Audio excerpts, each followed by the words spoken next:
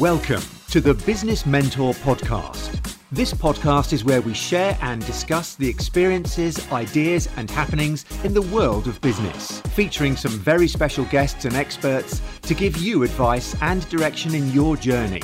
Introducing your host, award-winning entrepreneur and Prince's Trust business mentor, Jay Dillon. Welcome back to Business Mentor Podcast. And this week's podcast is going to be about opportunities, ideas, what should I do? I've got the amount of conversations I have and questions and, on just general networking. I've got this opportunity, I've got this idea, So I'm going to try and break it down of when is an opportunity good to run with? Now, we've all about the shiny penny. We know we jump from one idea to another because as humans, we look at the direction where we think we can get growth from, and that's normally an idea, or there's an advert that's been pushed in front of you, or a bit of content, or anything like that. The amount of times, I get asked about, I've got this idea and I break it down. So I thought I'd do a podcast on this. When is an opportunity worth running with, right?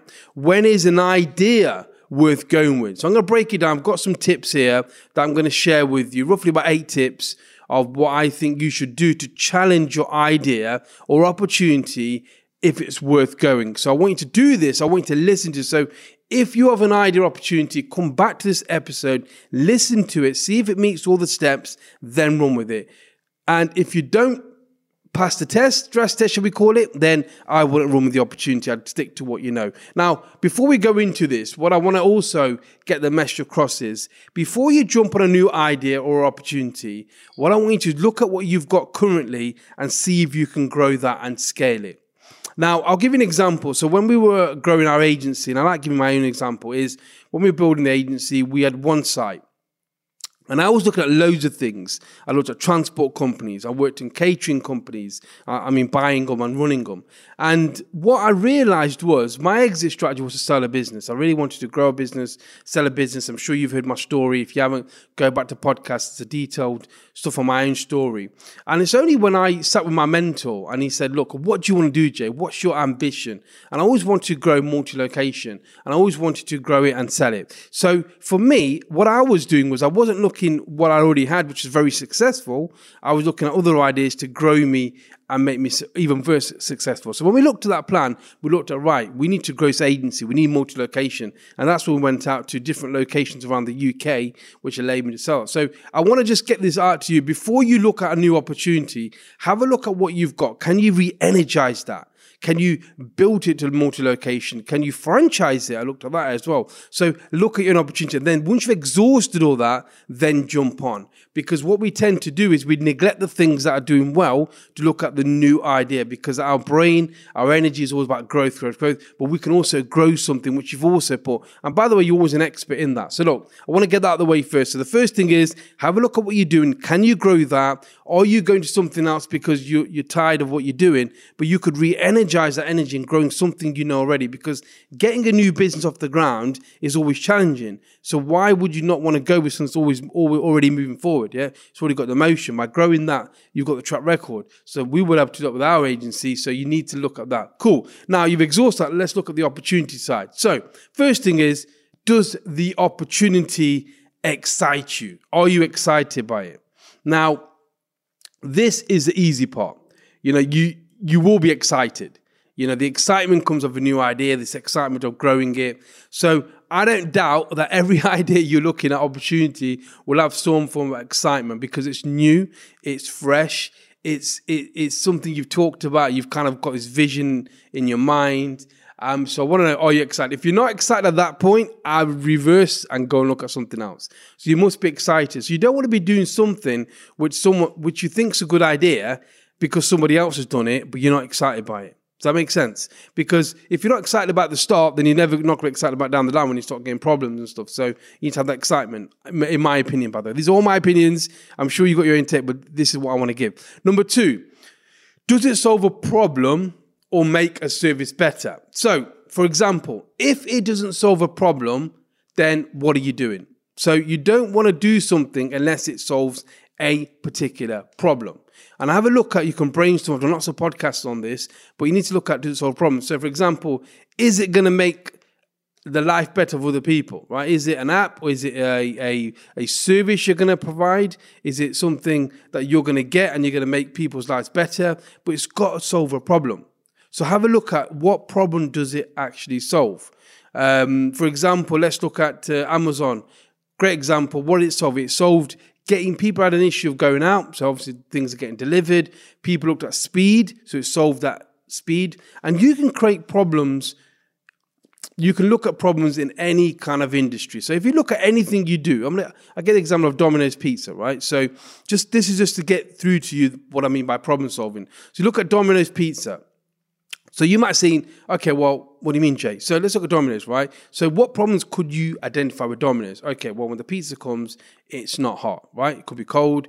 It could be a time frame thing. So again, I've just identified maybe we can get something which can make it warmer, keep it warmer. So these are the little things that you need to look at. Like, for example, recruitmentboss.com, which is an online company I built, was basically people didn't want to pay the high fees of recruitment agencies. So what do?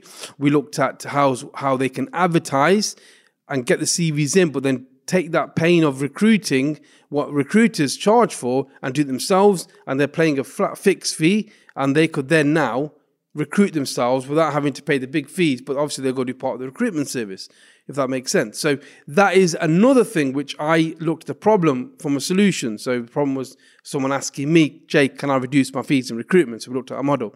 So what you want to do, you need to make sure that you solve a problem or you make the service better. Right, number 3, do your market research. Again, this gets skipped out so many times. People get excited. They get so overwhelmed with the idea or they've got a problem, but then you're doing your market research, the SWOT analysis, the detail, looking at competitors, looking at price points, looking at if it's profitable. And you need to do that in order to create, which is number 4, is there a demand? Is there a demand for this product or service? Now, you might say, Jay, well, I've spoken to 20 people and they love it. They love this. They love this idea. So that's great, and that is great before you actually do anything. But then the next step, which goes on to 5, you need to build a minimum viable product. So it's called MVP, which is basically something like the concept idea. You don't have to go out and build this thing, this service, but you need to build something which looks like what it's going to look like, but enough so that you can then go to step 5, get some orders. Yep. So step 4 is building that minimum viable product. Step 5 is get some orders. So this is over and above just the 12 people you've spoken to. Now, they may buy it, they may like it, but you need to get the orders in to get that real demand. Because unless people are buying your actual service, you are going to get unstuck. So you need to make sure you do that. Make sure that you get the orders in. That's number 6. You need to get, and I'll recap this at the end. Number 6, you need to get the orders in. You need to get someone committed on that. Hope that makes sense, right? And in certain industries, you might not be able to get the order in, but get the commitment. Get something signed and sealed so they're going to buy. Because a lot of times people tell you it's a great idea, but when it comes to buying the thing, I'm not too sure about that, Jay. Yeah. You get what I'm saying? So people will give you that false sense of this is a great idea, right? So number 7, can the business be scaled? So past your initial orders, so you've got the ideas, you've got the orders, can this be scaled? Is there an opportunity to scale? Is there a big enough market? Now, I'll probably go back to your market research, which is point 3 on here. But what I would do is make sure that you can scale the business. Because there's no point doing the business unless you can scale it. Because what you'll find is after the initial hard work and effort, you can't do it any further. So there are my 7 tips to look at opportunities and ideas and see if it meets that stress test. And these are basic, by the way, you can go to so much detailed.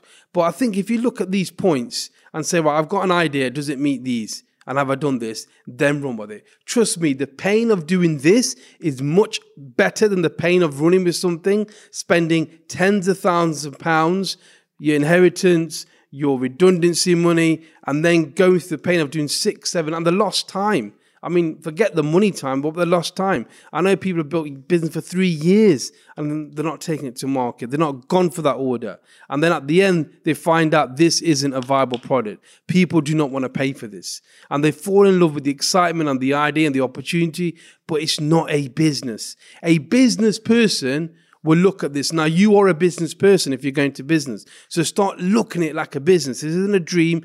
Business is competitive. You know, I've worked in some of the most competitive industries in the UK or even in the world, if you look at that, and they are very competitive. It's a dog eat, dog out world. You know, people are going to want to, you know, it's competitive. It's very competitive. So why wouldn't you do a stress test? Why would you want to keep on going for years until you find out no one actually thinks your product is buyable? That makes sense. So, you know, I'm quite passionate about this because I don't want people to waste their money. You know, obviously, if you've worked for a company and you know it works, again, do the stress test. Because sometimes, like, people say, okay, Jay, I've worked for a company and now I've got the experience. I want to take it to another level. Now, I know a lot of successful entrepreneurs. I myself got experience before I took the plunge. I knew that. But running a business was completely different because I had all the responsibility. I couldn't just be a sales guy. I had to be everything to start off with, then do that after.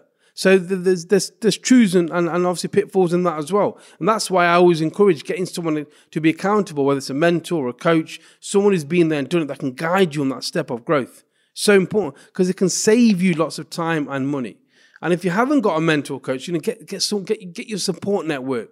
You know, get it right, because it's not so easy transitional from working for someone to running your own business. Trust me, speak to many business owners and they will tell you how so different it is. And it's really important to us. So look, let me recap these steps for you so you can look back at this. So number 1, are you excited by the idea? Number 2, does it solve a problem or make the service better? Number 3, have you done your market research? Number 4, is there a demand based on your market research? Number 4, can you build a minimum viable product, where it's a website or something very basic, doesn't cost much money? Go to Fiverr.com, that can create the concept so people can look at that and buy the actual thing before you go to build. Number 6, can you get the orders? Not just your friends. So can you get more orders?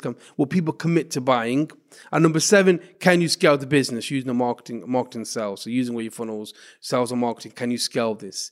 Great. So if you do all that and avoid, you know, spending 10s, 20,000 or whatever you spend on creating this amazing product that you are excited about, but no one's really going to buy, or you're not really tested it, then it will save you a lot of money in the long run.